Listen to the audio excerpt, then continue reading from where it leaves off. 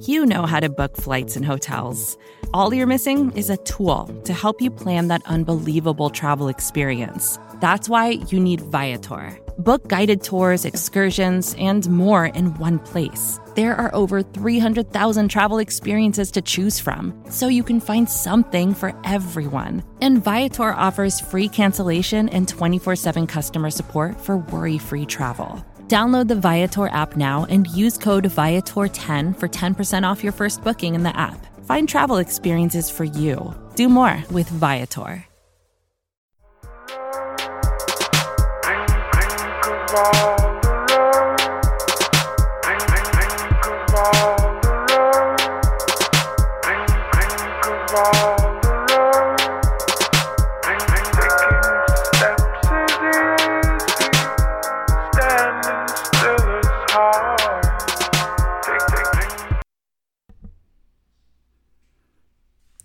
Welcome to the Orange is the New Black podcast. I'm your host, Ace Boogie. My co-host, Zim, was unable to make it, so I'm flying solo today. But we're here to talk about week one.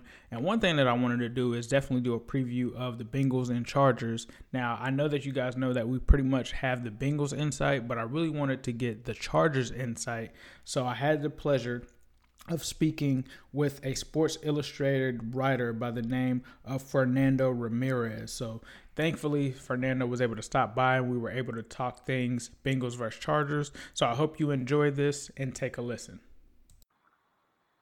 All right. Welcome, everybody, to New Stripe City, a diehard YouTube channel for diehard Bengals fans. I'm your host, Ace Boogie, and I'm really excited about this guest that we have today. We're bringing on Fernando Ramirez of the Sports Illustrated world. He covers the Los Angeles Chargers. For those that are not aware of his work, Fernando, just give them a little bit of insight to what you do. Hey, well, thank you for having me on. I cover the Chargers for Sports Illustrated. I've been covering the team since I think Tom Telesco and I got there at the same time, right around the same time in 2013.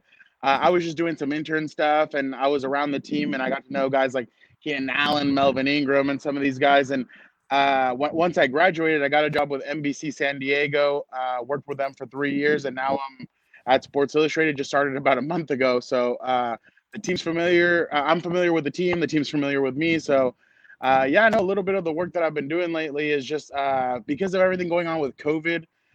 We don't get that one-on-one interaction anymore. So it's a little bit, I'm trying to do a little bit more feature stuff because some of the fans, because they don't get to go to practice, they don't know who the players are, who some of the new guys are. So I try and write some of those stories to kind of get them familiar with the players, try and get them an inside scoop. I mean, honestly, reporters like me are the eyes for the fans. So We're there. We're trying to get them the best possible coverage, and that's a little bit of what I do. Right. Perfect. And that's why we wanted to bring you on because, like you said, you guys know the pulse of the team. There's no one that knows the team more than you can. And especially in these situations, you literally, like with them not having fans at games and stuff like that, you guys are literally even closer. So the first thing that I wanted to talk about, I know that you said that you kind of interned and got familiar with the team.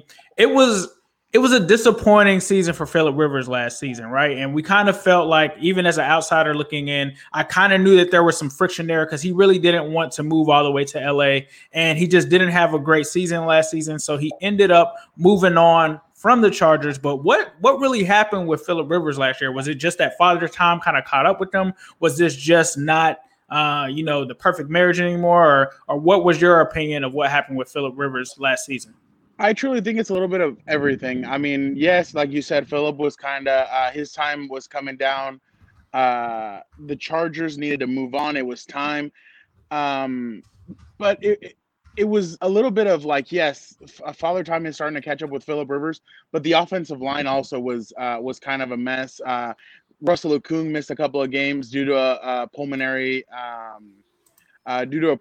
reason, and then you had some guys going down with injuries. They're just Mike Pouncey left after week.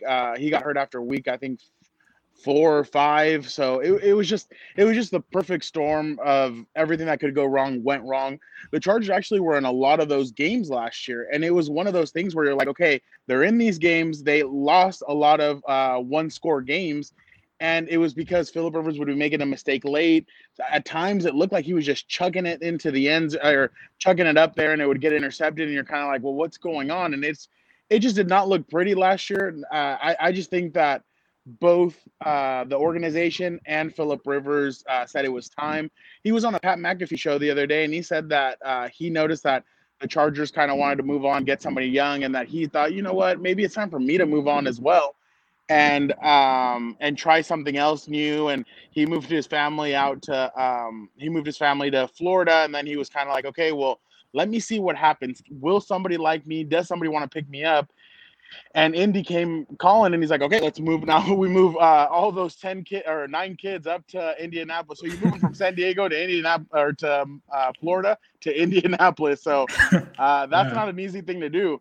But honestly, like, it was just the time for the Chargers to get something new. And then obviously the scheme. Anthony Lynn, I think, wanted an athletic quarterback. I think he wanted somebody who could move in the pocket, do quarterback rollouts, do a lot of different stuff. And that's what we've been seeing from the team. The media has during practice. They've been moving Tyrod Taylor around. Justin Herbert obviously can move, and Easton Stick can move. So they're moving them out all around the field, having them do rollouts, come out, and all that stuff. So you can tell that the scheme has changed now, that because, I mean, Philip Rivers is one of those old school, stay in the pocket, take the hits, but release the ball and all that. So yeah, no, it was one of those things where it was time. And both Philip Rivers and the Chargers did the correct thing. They both said, hey, we're deciding to part ways. No, he said what happened. So it was a good ending to a great 14 year with him under center, 16 years of him being with the organization, ending to a relationship. Oh yeah, definitely. That definitely put a nice bow on it. So you kind of brought up Justin Herbert and Tyrod Taylor, and I've been watching some Hard Knocks. So I've been watching Hard Knocks Los Angeles, and obviously with this draft, with us picking Burrow, there were a lot of people that were also torn between Tua and Justin Herbert at some points before we really got into it. Like early on, you might not have known, but early on, a lot of people were linking Justin Herbert to the Bengals. Obviously, that's played out differently. And from what I've grasped, at least just from Hard Knocks, is Justin Herbert has an amazing arm. He's super talented, but it doesn't seem that he's ready yet. I think from some of the clips that I watched, guys on defense were saying that he was kind of giving plays away and stuff like that. And obviously, Anthony Lynn has come out and said that Tyrod is going to pretty much start this season. What are your thoughts on what Tyrod brings to the table? And is he going to really be the legitimate guy for all season, or is he just kind of a stand-in until Justin Herbert can come in next year and take the reins? And what are your opinions from what you've seen from Justin Herbert as well? Well, first and foremost, Tyrod Taylor's on a 1-year contract, he signed a 2-year contract last year. He would be a free agent going into this offseason. So that, honestly, it's going to be a mystery to a lot of us if they're going to be willing to keep Tyrod, sign him to a new deal after this season. I think it's gonna come down to what happens this year. If the Chargers end up making it to the playoffs, they go deep, they beat India. See, and that's what I've been telling people. I want a Colts Chargers first round matchup or something, just because I'd love to see that dynamic. But obviously, going to that, if Tyrod takes him to the playoffs, he's healthy all 16 games. I think the Chargers could explore maybe franchise tagging him for 1 year and then keeping him one more year to see what happens. But Justin Herbert is the future of this team. Justin Herbert is a quarterback who, yes, he's made mistakes, but honestly, he's growing from them. And you can see that out here. I think if they would have had a full off season, I think this truly could have been a quarterback battle. But because he didn't have the off season, because everything was via Zoom, he wasn't able to really fully compete, just because right now he's learning the basics. And that's what the Chargers are doing with all their rookies.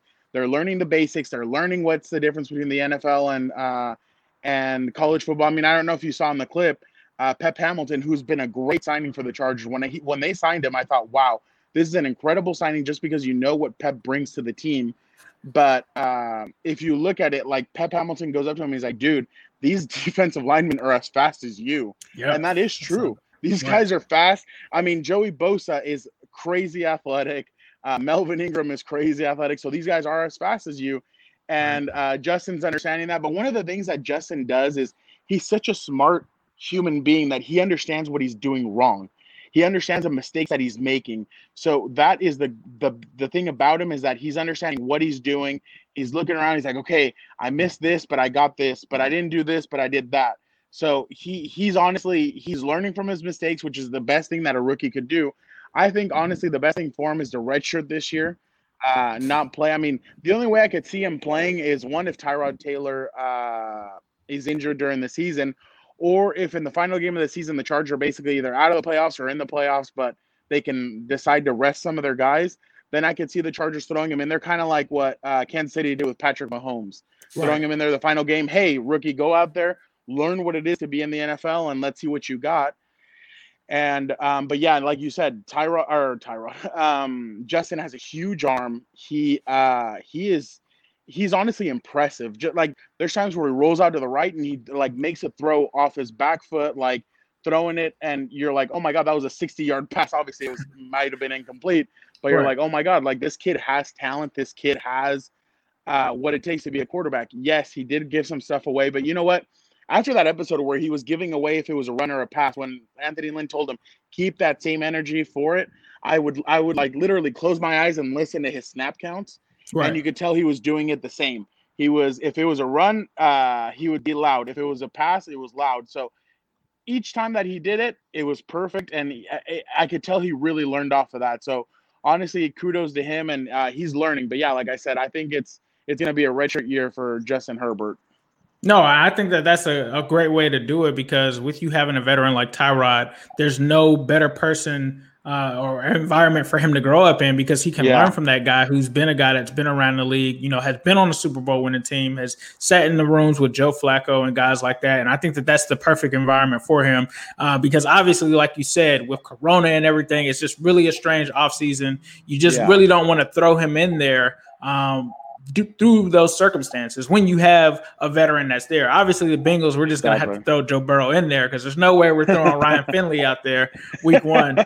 But that kind of brings me to another thing that you kind of brought up, or another thing that we've kind of heard in the offseason with Derwin James. And I'm a huge Derwin James guy because I actually I live in Florida, in Orlando now, but I used to live in Tallahassee. So I was very familiar with the Florida State Seminoles, and I really wanted us to draft Derwin James. And when you guys jumped up, or when you guys picked him, I was like, oh man, they're getting a great player. And obviously he's been, massive in the NFL, obviously a top 100 player. But he goes down last week for possibly the season. And then you've got Mike Williams, another guy that I liked coming out of Clemson that I wanted for the Bengals, and he goes down. What is the impact of those injuries? Because as a Bengals fan, we've always had major injuries happen, like with AJ Green going down and stuff like that, and that's really hurt our team. How do those injuries really impact the Chargers this season and going forward? Feels like the Chargers and the Bengals are kind of a mirror of each other, huh? Like they really injuries always happens.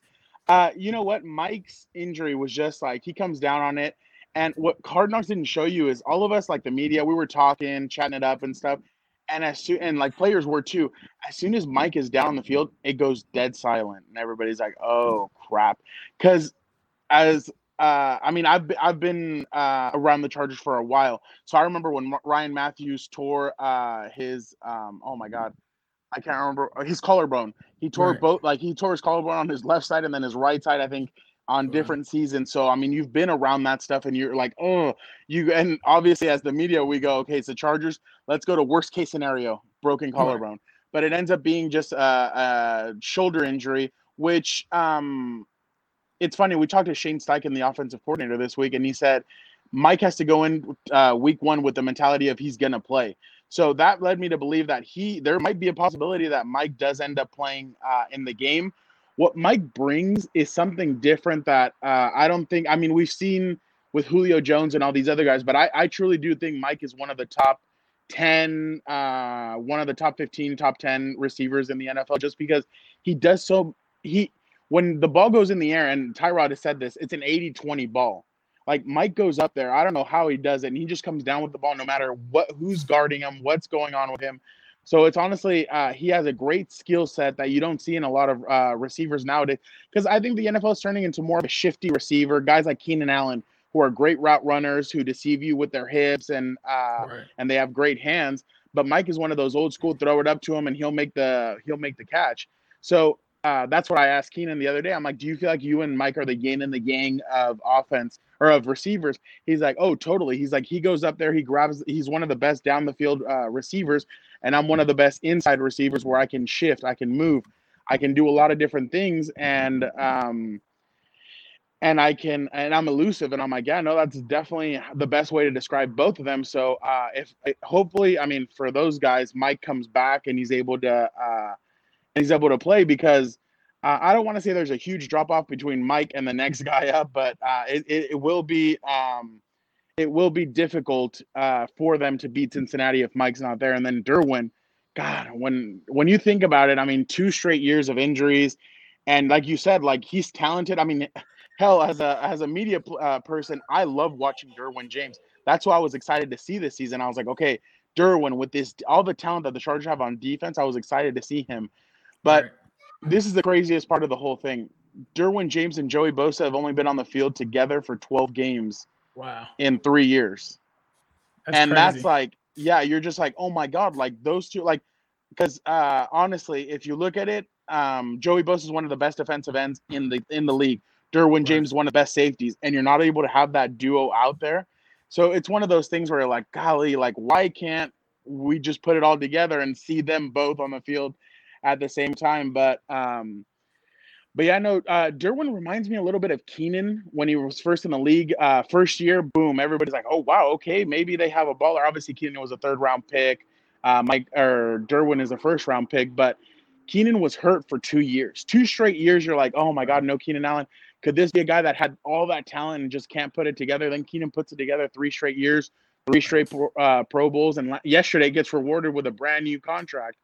So hopefully Derwin can rebound the way Keenan did and show everybody why he's one of the best safeties in the league. Because honestly, this defense isn't going to be fun to watch. Obviously, they still have immense talent. They have a lot of talent, but without Derwin James just adds a whole new dimension to this defense. Definitely. So you kind of talked about Keenan Allen. I personally was a Keenan Allen fan. I think, like you said, even following him in the draft that year, I thought that he should have won in the 1st round. But obviously, because he had injuries in college and stuff, that kind of pushed him down. And I honestly wanted the Bengals to take him, and we ended up taking Marvin Jones, which was one of his teammates. But I just knew from day one that he was a special receiver. So obviously, like you said, he's got the big contract. Some people were surprised by that because it was $20 million a year.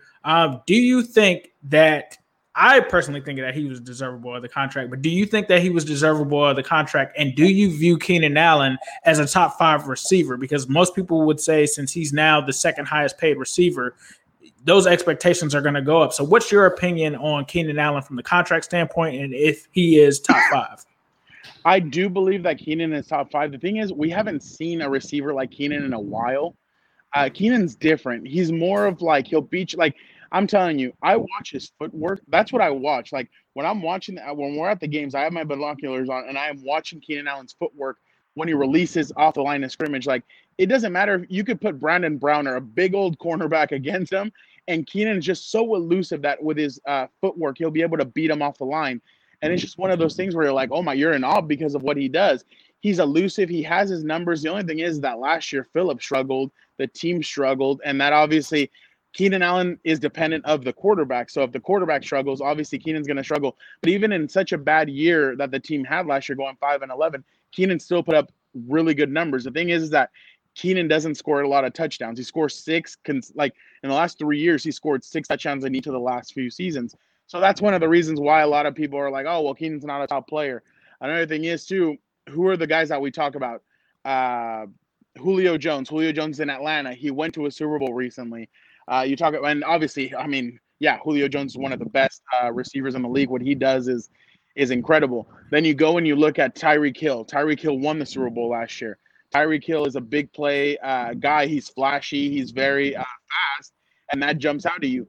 Keenan is like I don't want to say that he's the hard worker. He's the one that digs he just does everything. And the team hasn't won recently. So obviously you don't think about Keenan Allen because you think, oh, well, if a team is winning, that means that their top receiver is doing well. So Keenan was regarded as a top receiver the year that they went 12-4, but the 2 seasons in between, he hasn't been regarded as that because the team hasn't won. So, and that's what Casey Hayward and Chris Harris Jr. said. When you win, you're seen as a top player.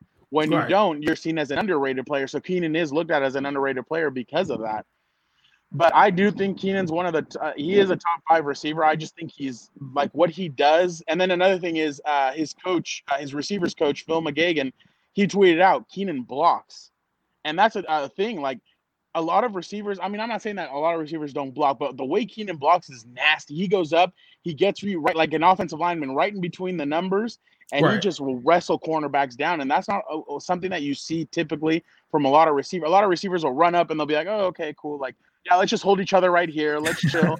Keenan Right. goes up, grabs you in between the numbers, and he'll try and pancake you, which, like I Right. said, it's just not seen from a receiver. So I think when you Definitely. talk about all around, yeah, Keenan Allen is a top 5 receiver. He was deserving of this money. And it's going to be really interesting to see how he takes his game to the next level. Because if you look on his Instagram, he's been working hard this offseason. He said, yeah, COVID's going on, but I still need to work and I still need to prepare myself to take my game to the next level. So, and I think he has done that. Yeah, definitely. Like I said, I'm a huge Keenan Allen fan, going back even before he was drafted there. But one thing that I want to ask you, though, I love the way he talks on Twitter. I just love how he's like, I'm not going to keep quiet anymore. I'm a top 5 receiver. Like, y'all need to stop playing. And I just start laughing. I'm like, oh, that's Keenan. Like, yeah, you got to get that respect. Exactly. Yeah, definitely. So, but before we get out of here, I definitely have to ask you, what are the keys to the game for the Chargers in order for you guys to come in and get a Week 1 win against the Bengals? I think the coaches have Melvin Ingram kind of talked about it the other day, and and this is for the whole season, not just against the Bengals, but getting to the quarterback. If the Chargers can get the Chargers got Linval Joseph, he is a huge human being, and it's funny because I wrote a story the other day about the different adjectives that his teammates have been using. One guy said a refrigerator with legs. Guys have been saying a mammoth of a human. Joey Bosa called him the strongest lineman he's ever known. Sam Tevi, the left tackle, was like, dude, I got matched up against him and he just like pushed me back. Obviously, some Charger fans got a little nervous off of that because they're like, whoa, a left tackle shouldn't be getting pushed back like that. But Linval is just humongous. But the thing is, when you look at it, the Chargers have been getting constant pressure from the edges. You never get out up the middle. So a quarterback can step in, and boom. Why the Chargers got Linval Joseph is because they want the guard and the center to be pushed back into the quarterback and the quarterback be suffocated by all the pressure that he just falls right into Melvin Ingram or Joey Bosa's hands. So I thought it was a good signing. Another guy that you're going to hear about is Justin Jones. He is the other defensive tackle. He has been putting in the work this offseason, and Joey Bosa, Linval Joseph, Melvin Ingram, coaches have been telling us about him. He's a good against the run defensive tackle, but they think that he's put the tools together now to be a good pass rushing defensive tackle. So the team is very excited about him, and I think that's going to be one of the keys. The other key is how is this Charger offense going to how are they going to be able to play together with no offseason? I mean, talking to Tyrod Taylor, it seems like being here last year really helped him understand the playbook, and he understood the offense, got to know Keenan Allen, got to know Mike Williams, Hunter Henry, Austin Eckler, and it feels like they're going to be very comfortable. I think if he would have came in this offseason, then it would have been a little bit tougher just because he's a new quarterback coming into a new environment. But I think Tyrod, it's going to be interesting to see how the offense operates. If the offense can be what a lot of people believe it's going to be, a high-powered offense, you throw the ball to Keenan Allen, Mike Williams, Hunter Henry, spread it around and everything, then the Bengals defense might be in for a tough day. But I think the Bengals are down Trey Waynes, if I'm correct. Right. Yeah. So, I mean, it'll be tough because Trey and obviously Keenan have played against each other for a couple of years now. So I think that whatever corner is lined up against, Keenan might have a hard time keeping up with him just because of, like I said, the elusiveness, the speed, the way he shifts his hips and everything. But if the Chargers offense can be high powered and do well, then I think that they'll be able to come out with a victory. But for everything I've been seeing, Cincinnati's no pushover, even though people predict them to be 4-12, 5-11, whatever. I know the Chargers are not going in there thinking, oh, this is going to be easy because Cincinnati's tough and nobody's seen Joe Burrow. And that's the funny part.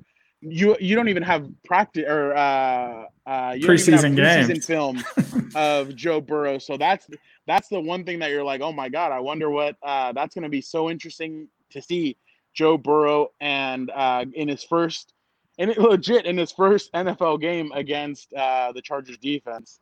Right.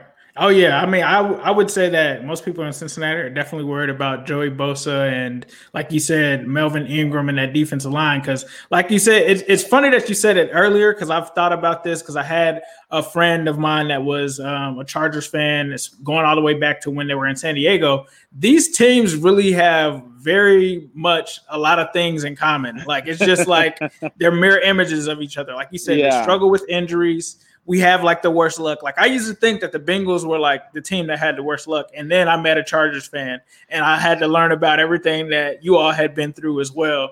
So like you said, these teams kind of. My bad. Going back to that 2013 playoff game, I thought, the Bengals are going to blow these guys out. I thought, okay, I can start taking up my vacation, see where I'm going to go. Yep. Nope. No vacation for you. You had to go to Denver the week after. So I was one of those that I was like, dang, I'm like, okay, I guess we're going to continue. I thought the Bengals, because of all the talent that they had, they were just going to blow the Chargers out. And when the Chargers won, I was like, oh, wow. I'm like, what is going on? I still have nightmares of Danny Woodhead and like Ronnie Brown taking off on us that game. And then he does the sprinkler in the end zone. Definitely. So before we get out of here, I want to say thank you for giving us your time and stuff like that. But I wanted to open the floor because I know you're probably interested in some Bengals stuff. But so did you have any questions for me in terms of like questions that you had about the Bengals going into this game? Joe Mixon just got a new contract, right? Yes, Joe Mixon did get a new contract. He's been pretty solid for the Bengals for the last few years, hasn't he? Yeah, Joe Mixon has been very good. So there's two factions of our fan base. There are fans, and I would probably say that they're in the smaller minority. There are fans that were just like, oh, you don't pay running backs. Look what happened to Gurley. Look what happened to all of these guys around the league. You don't pay running backs. There's a lot of us that were happy, me included, about the extension because Joe Mixon, number one, he's a great running back. He actually doesn't get, I think, the credit he really deserves because of how bad our offensive line was. Like, if you look at his numbers at the beginning of the season, it's like a miracle. And when I talk about that, I mean the first half, it's a miracle that he rushed for 1,100 yards behind that line. But I think the thing that is even more important, and I witnessed this in person when I went to the game, he is a guy that just loves football. Like, no matter what's going on, even when we only were winning 2 games last season, he was a guy that was always energetic, and he really kind of became a leader for the team. And I remember at the game that I was at, unfortunately, it was the 49ers game where we got blown out. But before the game, he's the one coming over to the crowd and pumping everybody up. And he's just got this energy about him that's just infectious, that this guy loves football, and he's ready to rally the troops. And we've got a lot of guys that aren't like, they're really good on the field. When I say that, I mean like AJ Greens and Geno Atkins, but they're not really big vocal guys. Like, they kind of lead by example. They're not going to kind of rally the troops and stuff like that. And even Andy Dalton, to a sense, he wasn't really a guy that really, commanded the locker room, rallied guys up, but that was Joe Mixon. So I think a lot of it is not just that he's a running back, but he's low key. Now that we have Burrow, he's kind of stepped into that role. But before that, he low key kind of was like the leader in the locker room. What excites you about Joe Burrow? I think everything about Joe Burrow. I mean, I don't mean to down Andy Dalton or anything, but from day one, I kind of looked at Andy Dalton as a guy who was a quarterback that's just as good as what's around him, right? So if you surround him with great weapons, he's going to give you some solid play. But when one of those guys like AJ Green goes down, or Tyler Eifert, or any of those guys goes down, he's not going to be the same guy. He's not a guy that can win you the game. He's not a guy that inspires confidence when you're down by multiple scores. Joe Burrow, I think, is a guy that, number one, inspires confidence. His attitude, just his whole attitude, like, before we even had the first scrimmage, he had a rough day, similar to Justin Herbert. He was out there throwing interceptions, getting sacked. And the next day, he's like the first guy in the locker room, first guy on the field, and he just completely torches the defense without having an AJ Green or any of his starting receivers. And when I saw that, it was just like, man, this guy is crazy. And the fact that they're also trusting him to make changes on the fly. Like, if he goes up there, he's allowed to audible out of stuff. I think what's so impressive about him is his IQ, how fast he's picking on the things. And I heard guys like AJ Green even came out and said, Joe's going to be great for the next 15 years, which I thought was kind of crazy because it's like, he's a rookie. This is COVID. We've only seen certain stretches, but I think based on just going back to college and everything, you just kind of get this confidence when you're behind Joe. Now, obviously, we have to see this stuff happen. But from what I've seen with like fans that have gone, obviously fans aren't allowed at the scrimmages, but in Cincinnati, there's literally a bridge, and I always worry about this, especially when it comes to Bill Belichick. There's literally a bridge in Cincinnati that you can sit on and watch practice. So a lot of fans have actually watched him from there, and they've said that he's thrown nothing but dimes. So I'm excited to see that because we've gone from a quarterback that relies around everyone being around him, and guys that we've had around him haven't been the healthiest. So Joe Burrow, to me, what excites me about him is that he can raise the level of guys around him if they go out. Similar to Phillip Rivers, might I add, when Keenan Allen and guys would go down, you get Dez Ojukwu coming out and catching 2 touchdowns on you. Yeah. So that aspect of it definitely intrigues me. I think if he wins you guys a Super Bowl, instead of just lighting a cigar, he's going to light it with like $100 bills. I think that's how he would definitely do it. Oh, definitely. They would worship him here forever. Oh if he my God, they build him a Super statue. For sure. Yeah. Well, hey, I want to be respectful of your time, Fernando. I appreciate it. So thanks for coming on. But before you get out of here, let Bengals fans and just people that are watching this in general, I'm sure we'll get some Chargers fans on here. Let them know where they can find your stuff because it's really quality stuff. I appreciate it. Yeah, it's Sports Illustrated. Just put Chargers on there and it'll take you to my site. Obviously on Twitter at RealFRamirez. I'll be doing some stuff this week about Joe Burrow and just how the Chargers might attack him and everything. So definitely be on the lookout for that. And I appreciate you having me on the show. And anytime you want to have me on, I'd be happy to do it. Well, that concludes our show. Thank you guys for tuning in to the Orange is the New Black podcast. Be sure to subscribe to this podcast under the name Cincy Jungle in your podcast platform store. And also be sure to follow me on Twitter at New Stripe City. Follow Zim at ZimHude. Be sure to follow Zim on Instagram at Zim_Hude. And follow me on Instagram at New Stripe City. And then you can also find my stuff on New Stripe City on YouTube. So that's going to be it for the show. Hopefully the Bengals get out of this week one with a win. I think that they could. But as usual, we'll leave you guys with a Who Dey. More to-dos, less time, and an infinite number of tools to keep track of. Sometimes doing business has never felt harder. But you don't need a miracle to hit your goals. You can just use HubSpot because their all-in-one customer platform can make growing your business infinitely easier. Imagine this: high-quality leads, fast closing deals, wildly happy customers, and more benchmark-breaking quarters. It's not a miracle, it's HubSpot. Visit HubSpot.com to get started today.